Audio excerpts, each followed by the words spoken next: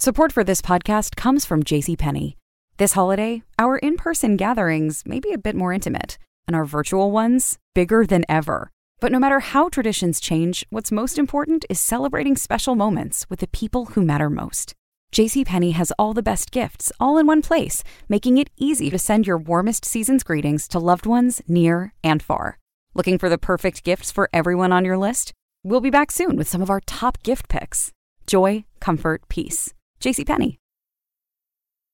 Hello, everybody, and welcome to the Here We Are podcast. Return guest today, Jeff Larson. He is a social psychologist and professor of psychology at the University of Tennessee. Jeff, how are you? Just like everybody else, I'm trying to hang in there. It feels like the 13th Sunday in a row. Oh my gosh! But Sunday's not such a bad day. Yeah, Sundays. We're done with Mondays. We don't have Mondays anymore. Yeah, no more Mondays. That's great. No more Mondays. No more Mondays. No more Fridays. I've got kids anyway, so I haven't had Fridays in a while. Sunday's a pretty good day. No Wednesday, hump day. Just nothing but Sundays. They're suspecting there's going to be a baby boom. So as far as the hump day thing. I was really hoping a time like this was going to make people be like, you know what? Maybe now's not the best time to be making more kids until things settle down a little bit. I agree completely. Actually, I did read though. Well, so another day we can talk about climate change. Yeah. I teach a whole class on psychology of climate change. No, we got the time. We can take this conversation anywhere.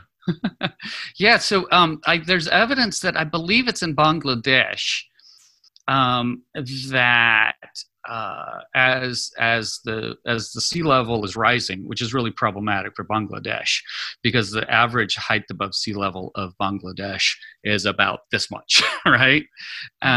But so what you're seeing, and of course this is a place where there's arranged marriages, and so what you're seeing is that daughters are being married off even younger than they used to be. Because it's expensive to have children now, because you're not making as much money because the sea level's rising and your livelihood is falling.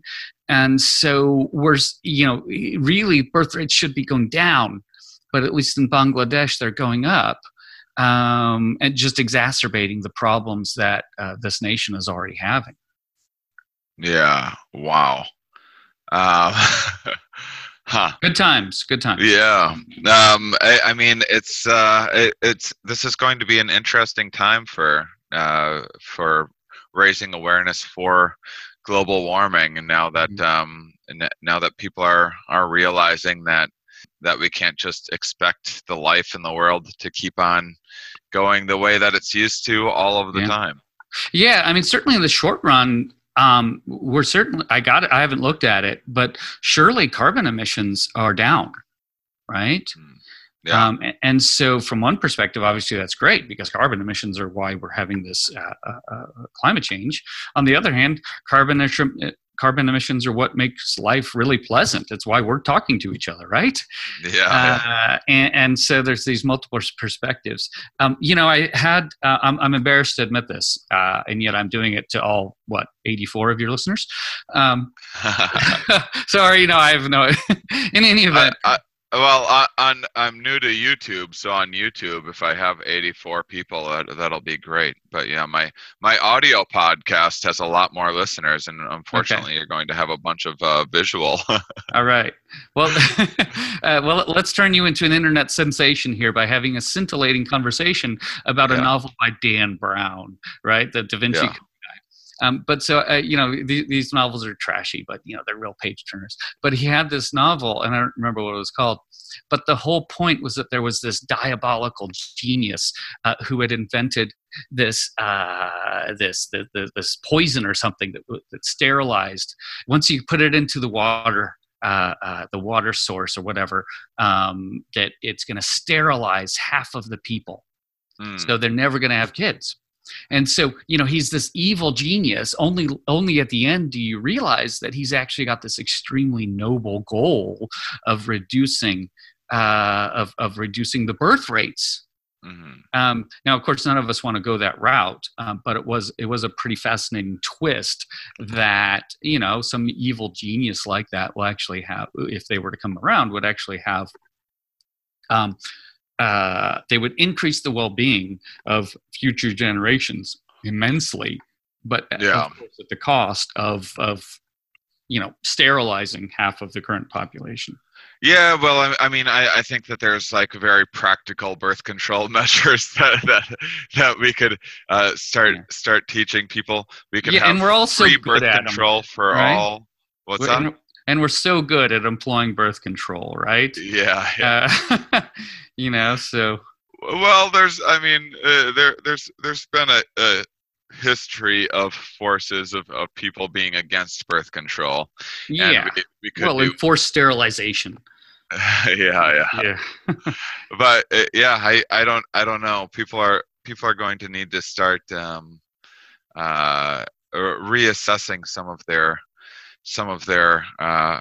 beliefs. I mean, there's a lot of people that still want to go to church right now because they believe this is the rapture, and this is actually a good thing. So whatever you can do to hasten to hasten the spread of this is going to help bring Jesus back, so that we go to a new world, and so it's going to be hard to get everyone on the same page of like, hey, here's we all need to physical distance from one another. Just no matter what our beliefs are. Neat that you have faith in something, but we're going to have a little more pragmatic thinking. I get it. I went to a Christian high school. Yeah. We had Bible class every day, and the 2 years at least, the same guy who taught biology also taught Bible. So, kind of an interesting juxtaposition. It wasn't always clear which of the two classes you were in. But so now I've got a Facebook friend from high school who actually has been talking about this being the rapture. Well, I say I have a Facebook friend. I think as of yesterday, we're no longer Facebook friends. But in any event, and I've heard the secondhand that Liberty University is open for business. Yeah. And so that's really something. Yeah, I know we didn't plan on talking about this, but it's just, it's something that I was just thinking about recently, because I've seen people talking about this, and it's just like, well, if you're excited about the end times, that's you're only going to hasten them. So so anyway, this is let's get into some of what we're actually going to talk about. All right. And so one, the reason why I wanted to have you on is, well, one, because you come to all of my shows every time that I'm through the area, so that's a good way of gaining favor from me.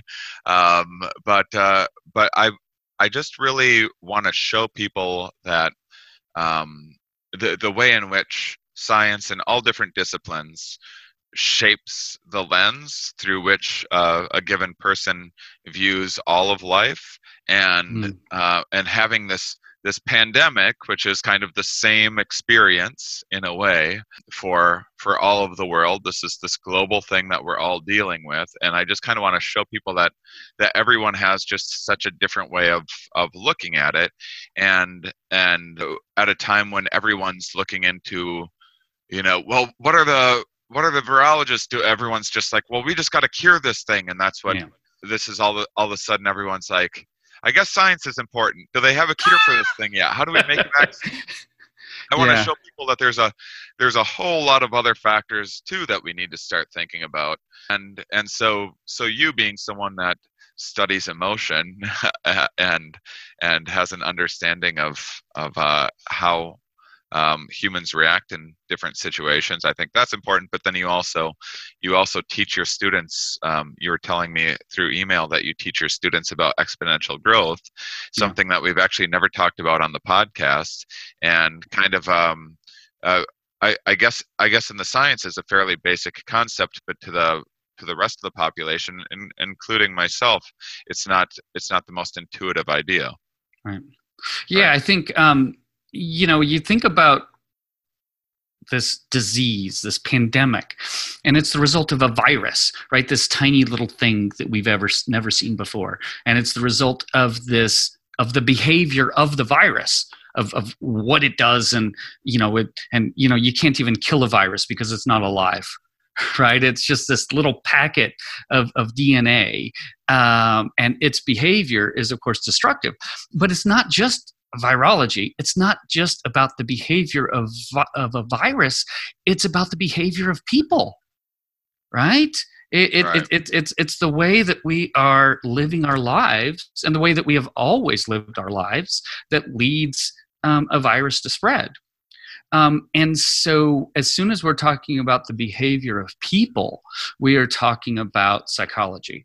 And, of course, when we all think about psychology, we think about the psychologist, the person who helps other people feel better. And this is applied psychology. It's a really important domain of psychology. But there's also basic psychology, right? Basic psychology that just helps understand how ordinary people make sense of the world and behave, and how they do these things in ordinary circumstances, but also in extraordinary circumstances. And of course, right now, what we're dealing with is extraordinary circumstances. And so the fields of cognitive psychology, the fields of social psychology, which is what I am, have a whole lot to say about why people are behaving the way they are, and why people are thinking the wrong things and feeling the wrong things. And it's our thoughts and our feelings that are leading to behaviors that are unhealthy, not only for us, but more important for the people around us. Right. Emotions kind of being these evolved drives that we have that motivate us in a lot of different ways, and I think what's really tricky about that is emotions have been shaped over a long amount of time. We have these heuristics, we have these rules of thumb that we use that kind of broadly apply to a fair number of situations, and allow for some mistakes here and there, and kind of go what works the best in the most normal of scenarios. Right. And now you have a situation that is exceptionally abnormal. Not to mention, we are already living in a world that we didn't evolve in and aren't That's terribly exactly right. well adapted for. And then on top of that, people have a lifetime building habits and living life in a certain way. Right. And now all of a sudden the rug is getting pulled out from under us. Yeah, that's exactly right. And speaking of fear, and on Facebook for a week or so, I've got a little corner of my own Facebook feed with friends from high school, and so in just reading their posts, actually, really just that one guy who I don't think is any longer a Facebook friend. By the way, and Yeah. that's the part of the reason why I bring that up is. And I don't want to get too distracted. I don't want to make it sound like I'm picking on like religious people or something Right. like that, or we are. But I called out of curiosity. I had a 4-day drive getting back from LA to Wisconsin, and I called one of those billboards that was like 884 truth or whatever that you see all over the country, not as a practical joke or anything. I was just genuinely curious. Yeah. I told the guy I was genuinely curious. I told the guy that I was raised religious, but I don't have those beliefs, and I was just curious, like what they're telling people at this time. And the guy that was a very reasonable seeming, intelligent enough seeming person, told me that what he's been telling people is that the reason why this is happening is the reason why all suffering is happening is because Adam and Eve sinned, and we're all sinners, and that the rapture is coming, and that true believers are going to get to go to the new world. So he's actually excited So people that are down and out and desperate and looking for answers, they're maybe calling this number, this exceptionally popular billboard, trying to get answers, and this is the answers that people are being told. Yeah. And I mean, in a world where we're now making laws where you can go to jail for trying to sell some supplement that you're saying like, hey, we have a cure for corona right now, take my snake oil. We have laws against that, but you can have people call in trying to get advice from people in positions of authority, and this is what they're hearing. And no wonder people aren't distancing themselves and gathering and going into churches and making this situation so much worse. So so anyway, back to your Facebook friend. I just want people to know that this is not like one isolated incident or you picking out like one crazy person to pick on things. This is a legitimate issue. Yeah, and also, I mean, I'm being kind of flippant here because talking with you about it. Yeah, I'm a comedian. But as a former believer, in high school, I believed in the rapture. Yeah. And I believed the idea that as the Apostle Paul said, it could be any day. All right. And actually, the Apostle Paul, if you look, we're just going everywhere here. I guess I'm going to be there's all sorts. By the way, I love the way this conversation is going. You know what? There are so many lay epidemiologists right now who just like, I don't know. I wonder, is like Khan Academy doing some bachelor's to PhD in epidemiology in a week? If so, that would explain a lot of what's going on in social media, right? But so I'll let all the lay epidemiologists do their thing, and maybe I'll be sort of a lay theologian here for a second. Right. And the Apostle Paul, if you read his epistles, he was actually he thought that Jesus really could be coming any day, right? Yeah. Like we're going to see him again, and the rapture and all the rest.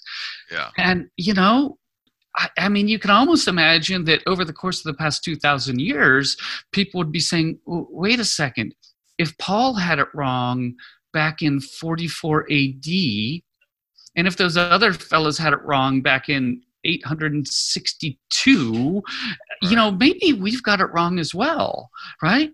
And so what this tells us, I think, is that these people aren't crazy, even though it can seem like it. I mean, the fact of the matter is, I think all of us are crazy at times. Yeah. And the fact that this has been happening over and over again, and of course, we're not just talking about Christianity. Right? Aztec calendars. Yeah, that's exactly this right. Just happened with the 2012 thing. I remember Y2K. There's plenty of non-believers out there, scientifically minded people that were worried about Y2K being the end of times. Yeah, sort of the technological version. It was like the version for the TED Talk crowd before there was a TED Talk, right? Right. So the fact that we're seeing this among so many people, so many cultures over such a long period of time tells us that it's not something that's crazy, that's unique to some individuals. It tells us that it's human nature. Yeah. Absolutely. And it's human nature. There's been some really great work. Oh shoot, you got to talk to this guy sometime. I don't remember his name right now. Send it to me later. Yeah. But he does this great work on the evolution of religion, the evolution of the belief in God. I'm very interested in that. Yeah. And, it makes sense, right? Because like, imagine you're on the savannah and human beings are evolving. And one of the things about human beings is that we're these meaning-making machines. Mm-hmm. We are these meaning-making machines. We can look at the world and make sense of it. We can say, why did this happen? Oh, it's because of this, right? And that serves us really well. But we are such meaning-making machines that sometimes we overdo it, right? So I can't do it now. I don't know where you are if you have a window. It's just sort of overcast here in Knoxville, Tennessee, in case you were hoping for the weather forecast. But so sometimes there'll be like the big puffy white clouds, and I'll look up and they'll say, "Hey, that's a mouse." Oh, and look, there's a cat chasing the mouse, right? So we see these patterns, we see meaning that just isn't there. Support for this podcast comes from Wild Turkey Kentucky Straight Bourbon Whiskey. Let's tune in to their one-on-one with Jamal, a real bartender from Old Fourth Ward in Atlanta. I really get into the backstory of whatever I'm pouring, out of respect. There are literally years of experience behind these bottles. Wild Turkey, same recipe since 1942. If you want a true classic, this is what you want to order. Wild Turkey. Wild Turkey Distilling Company, Lawrenceburg, Kentucky. Copyright 2020, Campari American, New York, New York. Never compromise, drink responsibly. Support for this podcast comes from CDW and Trend Micro. At CDW, we get that patched-together security can leave gaps in protection. I patch things together all the time, like this broken desk chair. Some duct tape, good as new. Orchestrated by CDW, Trend Micro Cloud One provides unified protection and better visibility across cloud services. It's all-in-one cloud security that can hold its own. Okay. Want to buy some gently used office furniture? No thanks. IT orchestration by CDW. People who get it. Find out more at cdw.com/trendmicro. Yeah. So now imagine, you're on the savannah and you don't understand much about how the big picture world works, and all of a sudden there's an earthquake. Right. How do you make sense of that? There must be some powerful force leading. What else could lead the earth to do what it just did? Had to be some supernatural force. You have no idea of tectonic plates and what. I'm not a volcanologist, right? And so we have to make meaning of things. And and also humans are great at kind of dramatizing and romanticizing more kind of nuanced, evolved, like much in the way love is an evolved bonding mechanism. As we have societies, as we have culture, we start inventing things that are like marriage, for example, that we make up, but it's just kind of an expression of this little instinct. In the same way, I think religion is probably just a complicated expression of our many of our desires to think of this higher power, this thing that probably having these bigger subjective concepts that we're able to bond over potentially, as the book *Sapiens*, that's all the rage right now. Oh, that's an amazing book. Yeah, tries to make the case for, and I mean, I think that us being a little on edge about the world ending is probably because we evolved in smaller bands of people where their world could come to an end. That's right. Any day. These small societies. Creating stories. These stories are just metaphors and expressions for these actual issues. So it will be nice for I think for people to eventually assess things and tease apart what is a metaphor and what is a reflection of reality, I guess is the only point I'm trying to make in terms of when all of science and all of culture is saying something like, hey, the game just changed, new rule, we all need to social distance. Maybe it doesn't matter what your belief system is, whether you go to a church or really like playing basketball or just really like hugging people. Like, well, sorry, hugging people's great under normal conditions, that's terrific, but we just can't do that right now. Yep, kind of flies in the face of more than a couple of dozen a month's worth of evolution, doesn't it? Yeah. So. It does. So why don't you tell people about exponential growth a little bit, or do you want to start with here? Yeah. All right. So I'll just go through the question, and then we'll talk a little bit more about it. So in a lake, there's a patch of lily pads. Every day, the patch doubles in size. If it takes 48 days for the patch to cover the entire lake, how long would it take for the patch to cover half of the lake? Ooh. Okay. So it's that would be 47 days. You nailed it. Yeah. And here's why you nailed it. The reason why you nailed it is because, you already knew that we were talking about exponential growth. Yeah. And when I asked the question, you thought about it. Yeah. Right? You looked off into space, Right. and you're running some numbers in your head. An instinct might have been to say 24. Exactly. Right. And so that quick response is 24. Right. And yet you realize that it's a math problem, and it's a bit more of a complicated math problem than it seems, right? This lily pad problem is actually from something called the cognitive reflection task that Shane Frederick and Danny Kahneman developed. I don't remember the year, around 2000 or so. And what it highlights is that really we have two ways of thinking about math problems. Just like we have two ways of thinking about lots of things. There's the more thoughtful, intellectual route, which is what you engaged in, and everyone watching on YouTube saw you engage in. It took time. I like to think I'm getting a standing ovation at home. He did it! No, should I clap again? No. I'm just glad, as someone that fancies themselves. Math was the only subject I was ever good at in school, so that also helped me out a little bit there. But so anyway.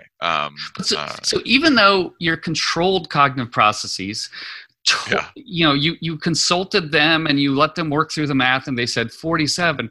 You also had that gut reaction. And that gut reaction told you, well, half of the lake, and half of 48, 24, right? Yeah. And so oftentimes our controlled cognitive processes, the tip of the iceberg stuff that we're aware of, as well as our automatic cognitive processes, the stuff below the surface that we're not aware of, they give us different answers. Mm-hmm. And in this particular case, your controlled cognitive processes, the intellectual ones, are giving you the right answer, right? Mm-hmm. It's not always the case. Sometimes, you think carefully about something, and that'll actually lead you astray. But when it comes to math problems, it's your controlled cognitive processes that lead you in the right direction. Mm-hmm. And the problem is that, there are any number of problems. One is that we don't always realize that math problems are math problems. Two, we don't always realize, even if we do say, this is a math problem, which of course everybody did here, you don't necessarily know what the correct equation is, right? You've got to understand, there's an exponent in here, right? And so you end up going with your automatic cognitive processes that might have a simpler equation in mind. And in this case, it's the incorrect equation in mind. I mean, I guess, so probably the equation that's going on here isn't going to be days squared. Instead, it's going to be, I suppose, 2 times day. So multiplication, right? My younger daughter is in 5th grade right now. Of course, at home, because we all are. Yeah. But she's kind of working on multiplication, and she can get it. Yeah, right? yeah. But if I were to draw a little tiny 2 above one of these numbers, she'd be like, what are you talking about, Dad? This is not right. Right? Not quite so there. In any event, so we know it's a math problem, but we're using the wrong function. And as a result, we are coming up with the wrong answer, right? But of course, who cares about this lily pad? Who cares about this lake? It's not even a real thing. It's just a figment of a psychologist's imagination. But it tells us important things about how people think, and how people think wrong, and how people think correctly. But now let's turn to something that is real and that matters. Okay, well, this was supposed to be the big reveal here. What I was going to show you first. So what I'm going to do is I'm going to put my hand over the figure on the left, and since I can't see it, then nobody else can either. What I wanted to do was just show you the figure on the right. And you can see the exponential function here, right? What you can see is that there were quite a few cases on March the 22nd. These are the data from yesterday, and it's only updated at noon. So if I were to have come back at midnight and gotten these data, the figure would have been a lot higher. But, we're seeing this exponential growth. But you're also looking at the y-axis, and you say, look, it was only 9,000 cases. And of course, that's 9,000 people who are sick and they're at home, and that's rough. And their parents or their family members might get sick, and that's rough. But look how many people have the flu right now. And I don't know the number, but I know it's a lot more than 9,000. Mm-hmm. And so it kind of makes sense that people are a lot more concerned about the flu than the coronavirus, because a lot more people have the flu, right? Right. But the flu doesn't grow exponentially, right? Right. Instead, the flu grows. The flu, I don't know what the exact function is, right? But the big reveal here was supposed to be, okay, so there were 9,000 cases yesterday. It's a lot less than there were of the flu. But look at these data that were, this is the curve. You probably can't read it here, but the scale starts in January the 20th, and it ends at March the 12th. So I showed this to my class the last day before I ever saw them, the last day before spring break. And I said, look at this function. It's the exponential function. And look here at the y-axis. People probably can't see this, but whereas it says 300? Yeah. The top of the scale for yesterday is 9,000 new cases. The top of the scale back in March the 12th was only 300 new cases. And so that it really puts it into perspective. If you're back over here, you can see where's March the 12th. It's way back down here. Doggone it. I really hate Zoom sometimes because it doesn't let me move stuff out of the way that I want it to move out of the way. But it's just going to be there. Okay. We're all learning this new video conferencing world that we're all a part of. I'm scrambling all of a sudden to. Oh my gosh, this is a lot of people have a lot worse problems. I know, first world problem. But exactly. But this is just like of all the things to have to worry about right now. The technology stuff is just kind of like a very straw that breaks the camel's back kind of that's frustration. Right. Yeah, we got this exponential function. A lot of people got sick today, and a lot more are going to get sick tomorrow. But damn it, PowerPoint isn't working the way I want it to. Yeah. Well, Pete McGraw's thing. And he of course borrowed it from Mel Brooks. Let me make sure I get the order right, because as you know, as a comedian, the order is really important. What did Mel Brooks say? Comedy is when I stub my toe. Yeah. Tragedy is when you fall down a well and die. Yeah. Did I get that right? You probably know the quote. It's something like that. Yeah. But yeah, I remember when I went through breaking my feet and all of I was like changing my own dressing after a foot surgery and had a bone infection and was worried about losing a foot and was like having trouble on crutches and showering without getting infected. And it was like, it was a very, very dark time riddled with all sorts of problems and stressors. And I was managing it all quite well. And I remember quite clearly this day having to go out to a show and going and putting my shoe on. And, the little loop on the back of the shoe to help you put it on. Yeah. That snapped as I was putting my shoe on, and I just started breaking down. and crying, and it's all. You started crying? Yeah. You're a comedian, man. You got to go make people laugh. I know, but the point is like it's like those tiny little unexpected things that that you don't think of that really just break our will when you're like managing everything. Okay, I got the supplies. Okay, we're all hunkered down. Okay, we've sanitized everything. And then you go, now my Wi-Fi's not working. What else could go wrong? It's the end of the world. Nothing else. that's the stuff that's really going to make us all lose our sanity. That's right. That's right. And so what? That brings up the other thing, right? Comedy is tragedy plus time. Is that right? Yeah. What Carol Burnett said that? I don't know who said that, but yeah. In any event. So yeah, now you can laugh about it. Right. How'd the show go? Did you kill? Oh, that I was going out to that time? Yeah. Oh, that's an interesting question. Yeah, I think I went out. It was like an open mic in LA, and I think I just complained about how miserable my life was for a while in what I thought was a funny way. But I have a dark sense of humor, and if I remember rightly, I got correctly. I think that I got some laughs and a lot of which isn't always what you're going for. Yeah, it like turned into a Hallmark movie or something, right? Yeah, this is a different situation because this is like I think a lot of people are going to be more willing to laugh at a pandemic, even though the cost is higher, just because laughter is very therapeutic for people, and we're all going through the same thing. Like it doesn't matter. It doesn't matter what joke I make.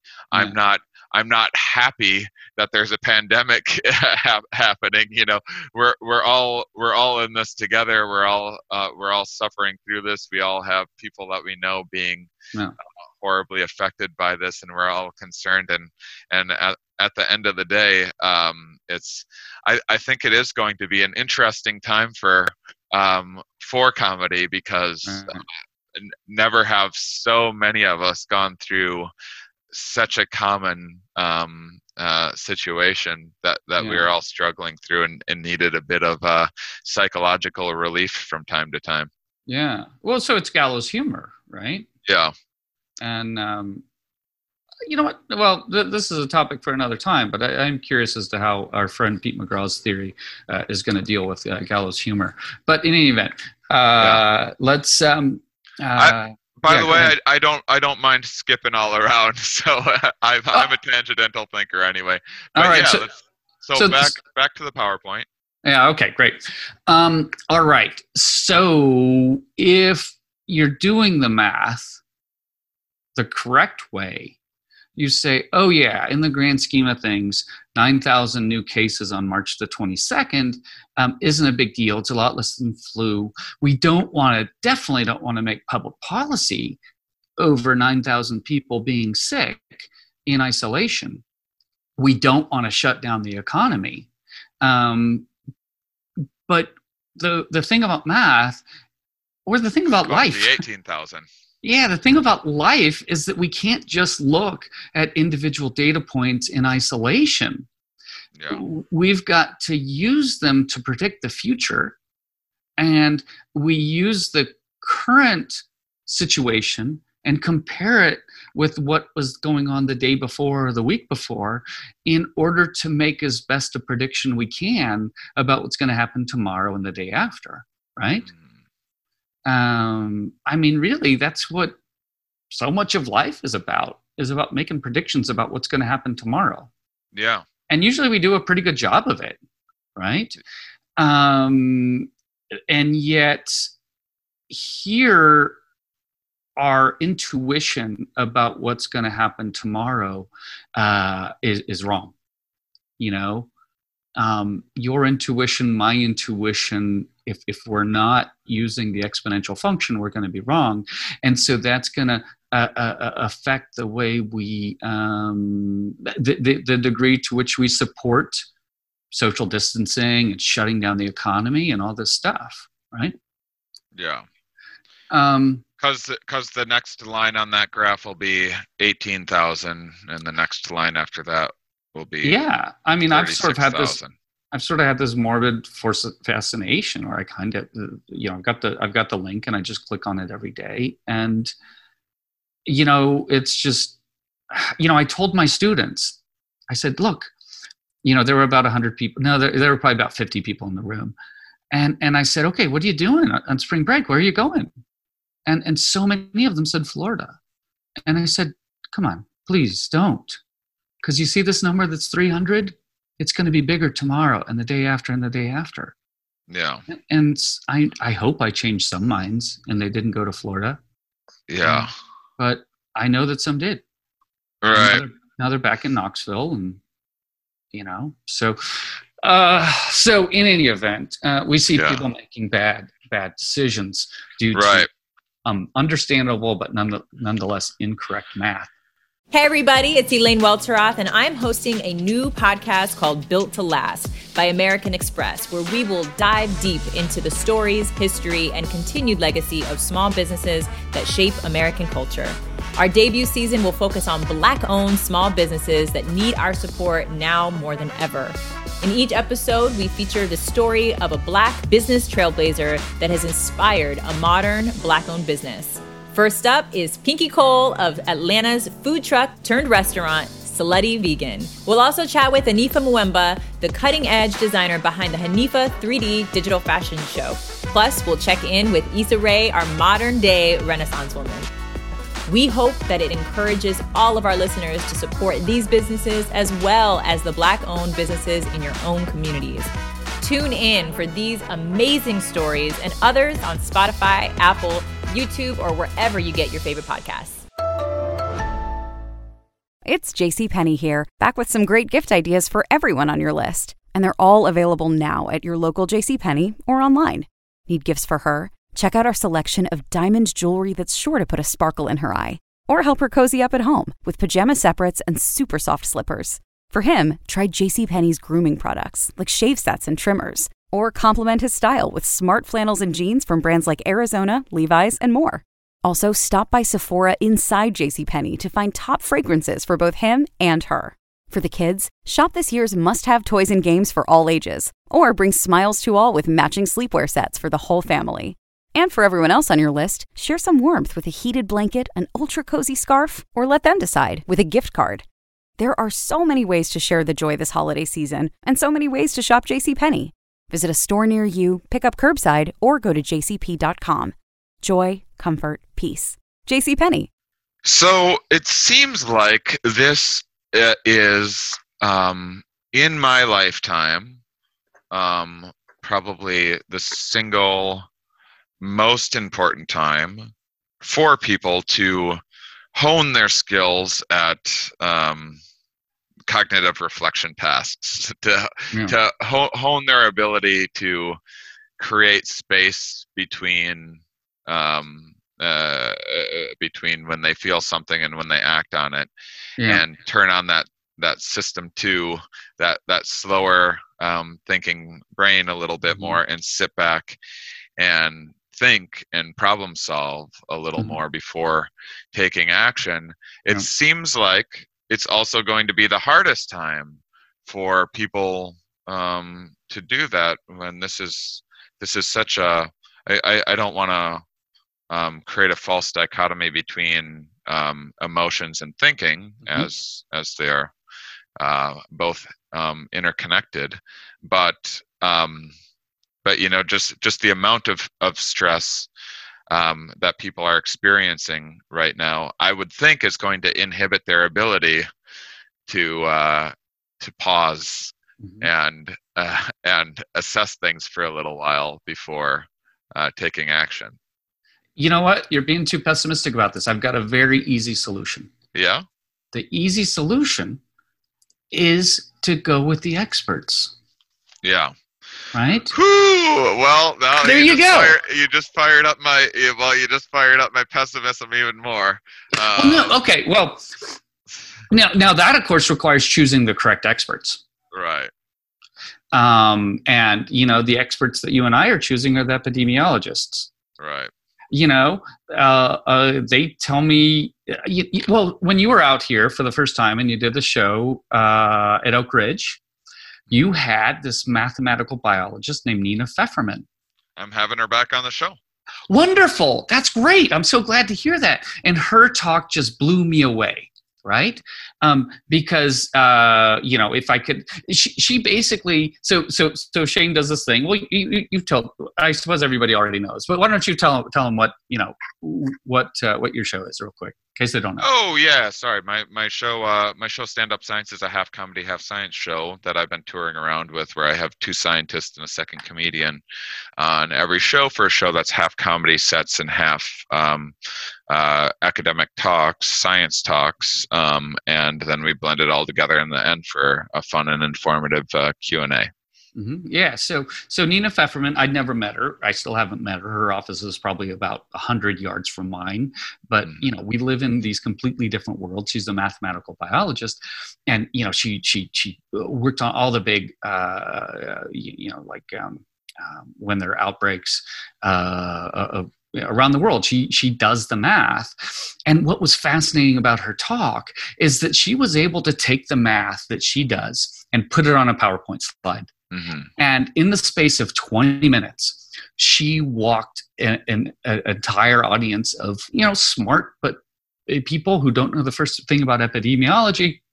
And she was able to explain how it works. Mm-hmm. And it was just fascinating. And I was sitting there thinking, gosh, my 7th grader could follow this. And it was just so beautiful. Right. And so, then you might be tempted to say, oh, yeah, it was so easy. I can go and do the epidemiology myself. But no, because you realize that the reason why she was able to make it so simple is because she is such an expert and she has been thinking about this stuff for so long, this remarkably complicated stuff. For her to have the knowledge to boil it down, to explain it to a layperson, wow. Yeah.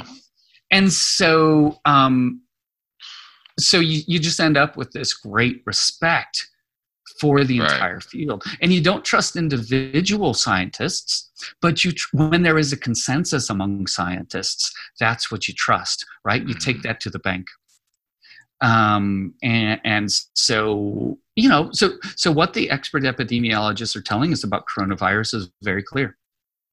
And, I look around, I don't know anyone who is sick. I look outside and things look pretty normal.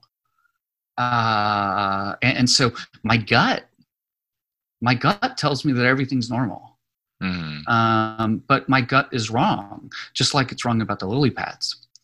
And what is right isn't so much the product of my own controlled cognitive processing. It's the result of the epidemiologists. Yeah. And so my job and the job of every responsible citizen is to defer to the scientific consensus when there is one. Yeah. Yeah, absolutely. I mean, it's, that's a wonderful point. Again, going back to having to drive from LA to Wisconsin, which was like, a very nerve-wracking drive. At the time, I was like, our gas station's going to close, our hotel's going to close, I need to get back. I was kind of behind on the game. I didn't take this enough precautions. I wasn't monitoring things closely enough, and so and a lot of the things that I'm interested in are how much people overreact and panic in most every other situation in all of life, and so I've been influenced by that.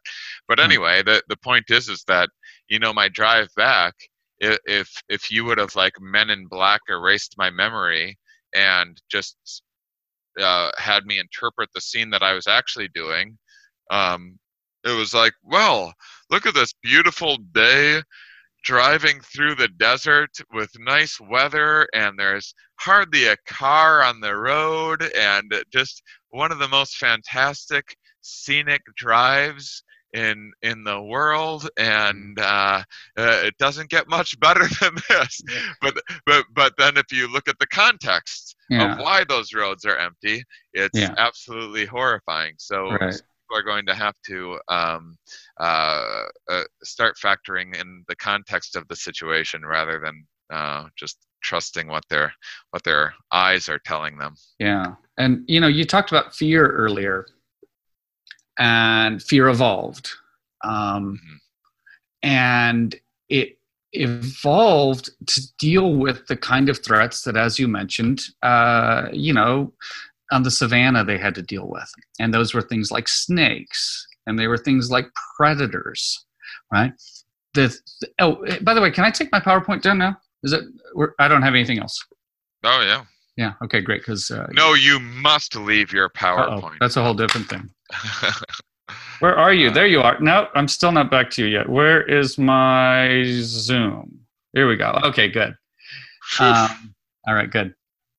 So this is a real opportunity for some company to put together a video conferencing thing that is so easy and so intuitive that that someone that has no computer experience can understand, because there's tech savvy people struggling right now. Yeah, that's right.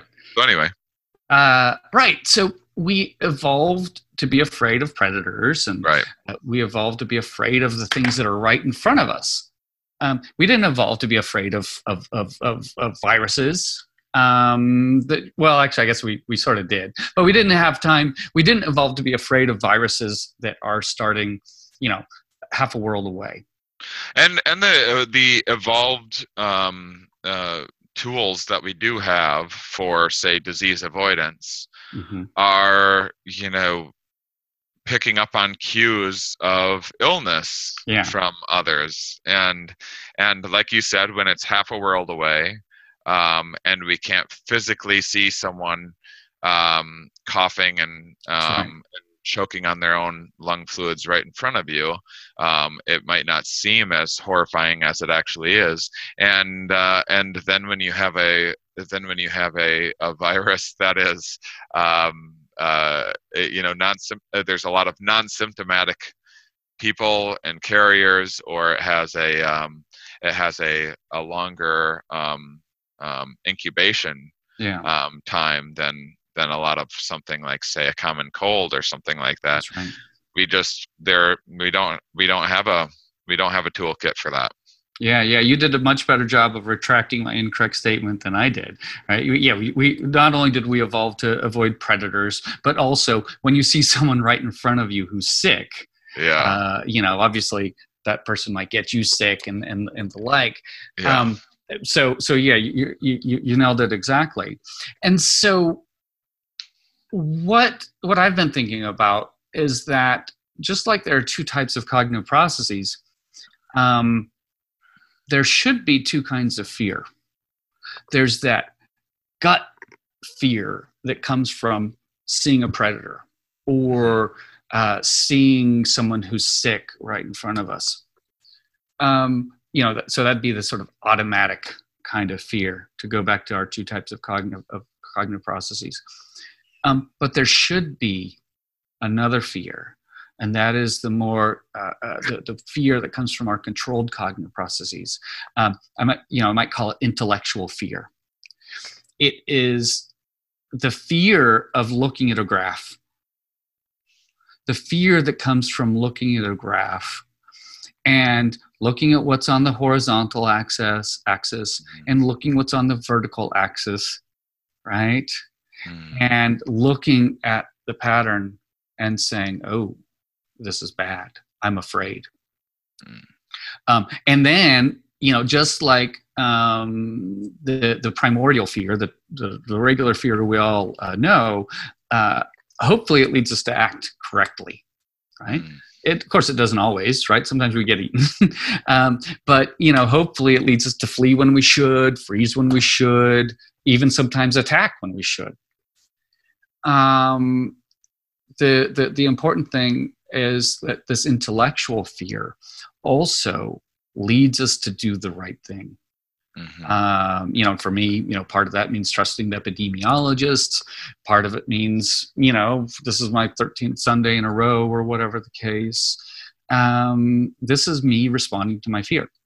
And I'm doing the right thing, even though I don't really feel it in my gut. Yeah. I mean, I think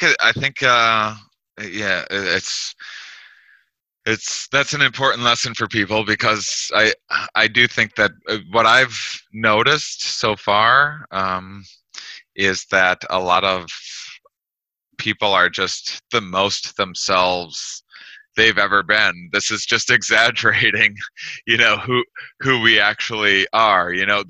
The conspiracy people are are the most conspiratorial, and paranoid that they've ever been. I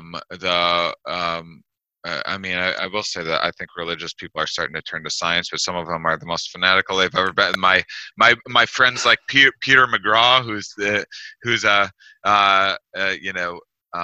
unstoppable optimist, is the most like, how can I make the most out of this situation and be anti-fragile and increase my business and sell more books and sell more books. Let's give him a plug right now. So Pete McGraw's got a new book out. I think it's called Shtick Business. Shtick to Business, which I'm featured in. I have many little anecdotes of myself over and over throughout the book. I have my own little sections, and then I'm a very cynical and can be somewhat pessimistic person, especially in terms of the human condition, and it's something that I've been working on for about 10 years. Something that studying science has actually made me a much more empathetic person in terms of why people have the beliefs that they do and that sort of thing, in terms of how they evolve. But this is making my old self come up again and be as cynical as ever. So it's funny because it does the nervous people are the most nervous they've ever been. The oblivious people are the most oblivious they've ever been. And so these are testable hypotheses, and I'm writing them down right now. So the nervous people are more nervous. So you think what? The extroverted people are more extroverted? Well, that's it. You got me there. Well, no, I mean, you're being the most scientist you've ever been. That's not even a backhanded compliment. I would say that extroverted people are certainly suffering the most right now. They're probably feeling the most need to connect they ever have. Yeah. Whereas introverts are probably handling this a little bit better. It's just what I've noticed in talking with people, of just like, boy, that is so so this person. The same friends of mine that are like, have never been conscientious about anything, aren't being any more conscientious now. That's just a little observation that I've made. I would love for it to be tested. Well, I'm sure personality psychologists already are. So I will look into this and I'll let you know what the experts have to say on it. That would be amazing. I would love to be able to just come up with ideas like this, to be like, hey, scientists, get to work on studying my little curiosities. So what I've been asking people during these special pandemic related episodes, let's just go ahead and assume that we're living in a world that all of the sudden, this is the most in any of our lifetimes that the general public has taken an interest in science and maybe has a newfound respect for science, wants to learn more. Where would you say, what do you have any tips for people that are just now finding themselves wanting to think scientifically, wanting to learn how the scientific method works, are just generally curious? Do you have any ideas for how people can get started? Yeah, well, I mean, you're doing this great stuff. I'll give you a little plug here. I mean, it's just really neat. If I can just get every scientist to vouch for people listening to my podcast, I think the world would be a better place. That's right. Well, there goes egocentrism. When you do the tour, you say, you talk about how scientists are eager to share what we know. And what you would just start emailing scientists, and then they'd reply like, I got an email. I'm going to reply to this guy. I rarely get those emails. And when they come, it's like, oh, someone cares. Yeah. And so what you're doing is great. And the more that scientists can find an audience, the better. But the problem is that we're not trained to talk to people, right? We're not trained to talk to people. We are trained to talk to each other. And even that's hard enough, because necessarily there's jargon. There's got to be this really complex set of jargon for you and for me and another scientist to talk to each other. And so the fact that we develop all this jargon makes it really tough for us to talk to other people. And also the fact of the matter is that most of what we study is pretty boring. So one thing I do, I when I'm giving a talk to undergraduates about my research, I say, okay, I'm going to ask you a question, and I just want you to raise your hand. If the answer is yes, raise your left hand. If the answer is no, raise your right hand. And then I say, okay, can people feel happy and sad at the same time? And, within 3 seconds, 90% of the left hands are up and 10% of the right hands are up. And then I say, well, that's really fascinating. The question that you just answered in 3 seconds, I've spent 20 years trying to answer. Right? And so that makes no sense. Why would anyone do that when I already know the correct answer in 3 seconds? And so then what I said is, well, I get it, but, it's also the case that, your lifetime of experience tells you that the sun revolves around the earth and not the other way around. Our intuition about the sun and the earth is wrong. Our intuition about the shape of the earth is wrong. And so sometimes it makes sense to actually really dig in and think about, how can I think about this from a scientific perspective, and how can I collect the data, right? And so we spend our careers pursuing these tiny little questions.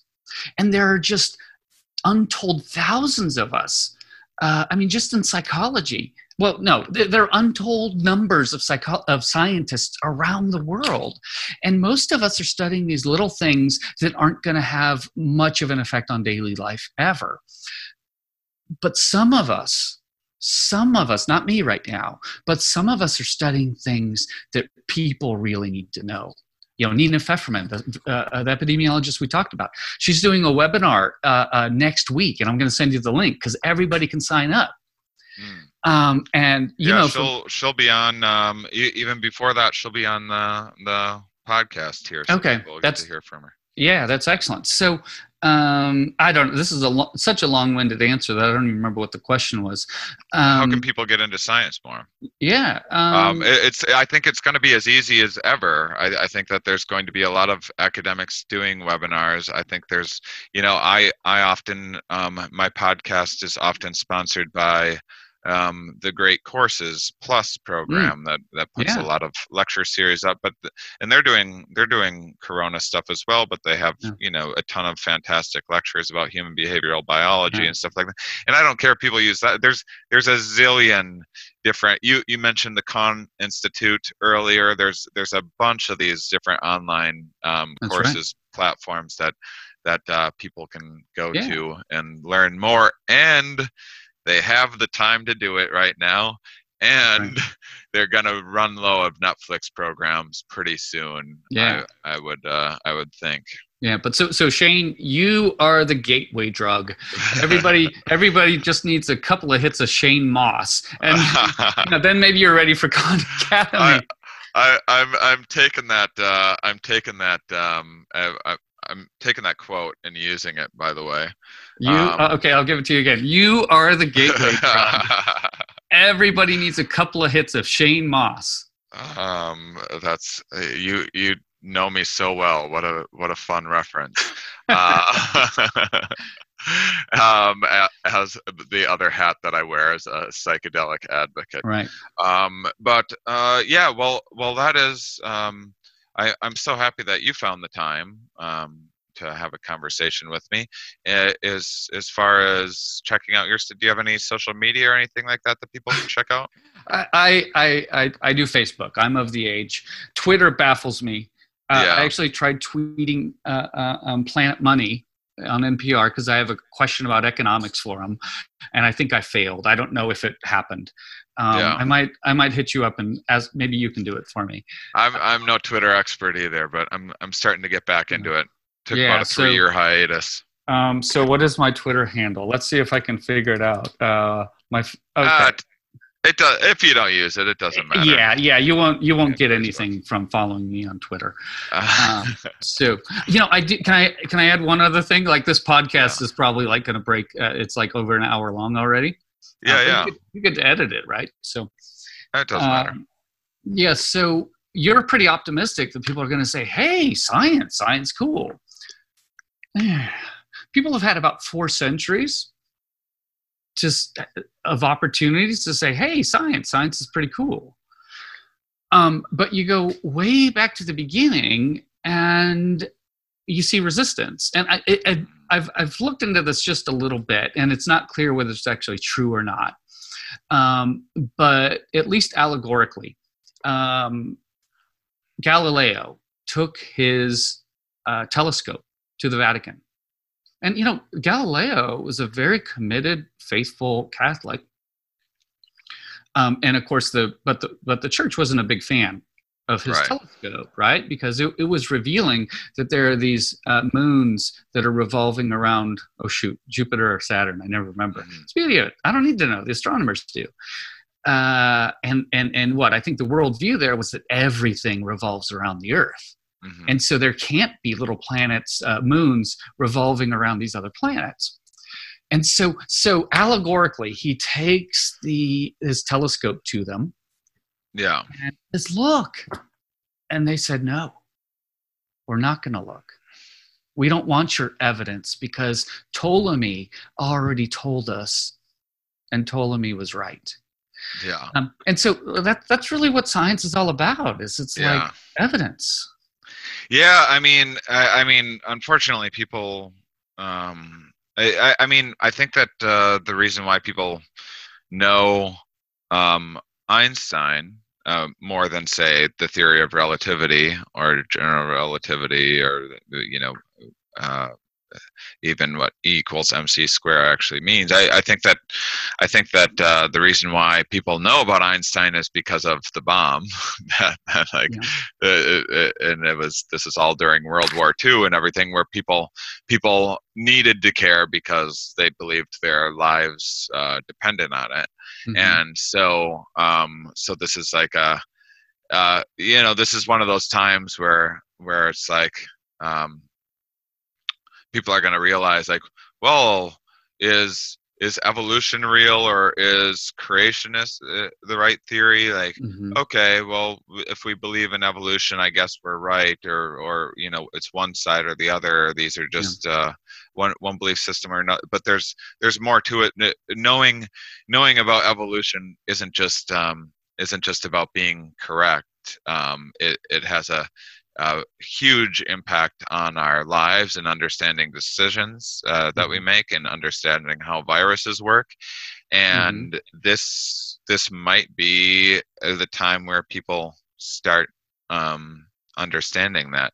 Not a lot of people, but if enough people do, and if you get 2 new people into science, and then after that you get 4 new people into science, or they tell 2 people, and then 4 people, and then they each tell a person. Now 8 people are into science, exponential and then 16 people growth. are into science. All right, way to bring it all back.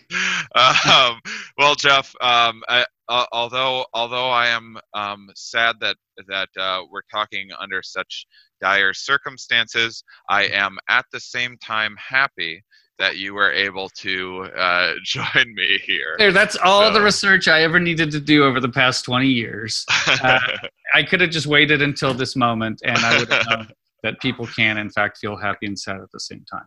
Yeah, but I love what you do. Thanks for helping explain exponential growth, and also having a fun kind of all over the place conversation in a time where here's something without a linear trajectory. it seems like everyone on Earth is the most ADHD that they've ever been in their life, whether they're the most focused person or not. So, interesting time for that. But anyway, thanks for having an all over the place conversation. I thought all these topics were really fascinating, and I can't wait to explore them more in future episodes. I hope you take care of yourself and your family, and I'm hoping to see you in Knoxville again. I hope you get to go on tour again soon. It's going to be a little while, I think, but good news for people that are interested in digital content. I'll be making a whole lot more of that. Stay safe, Shane. Thanks for listening. Thank you, and thank you, listeners, for being such wonderful, curious people. And talk next episode.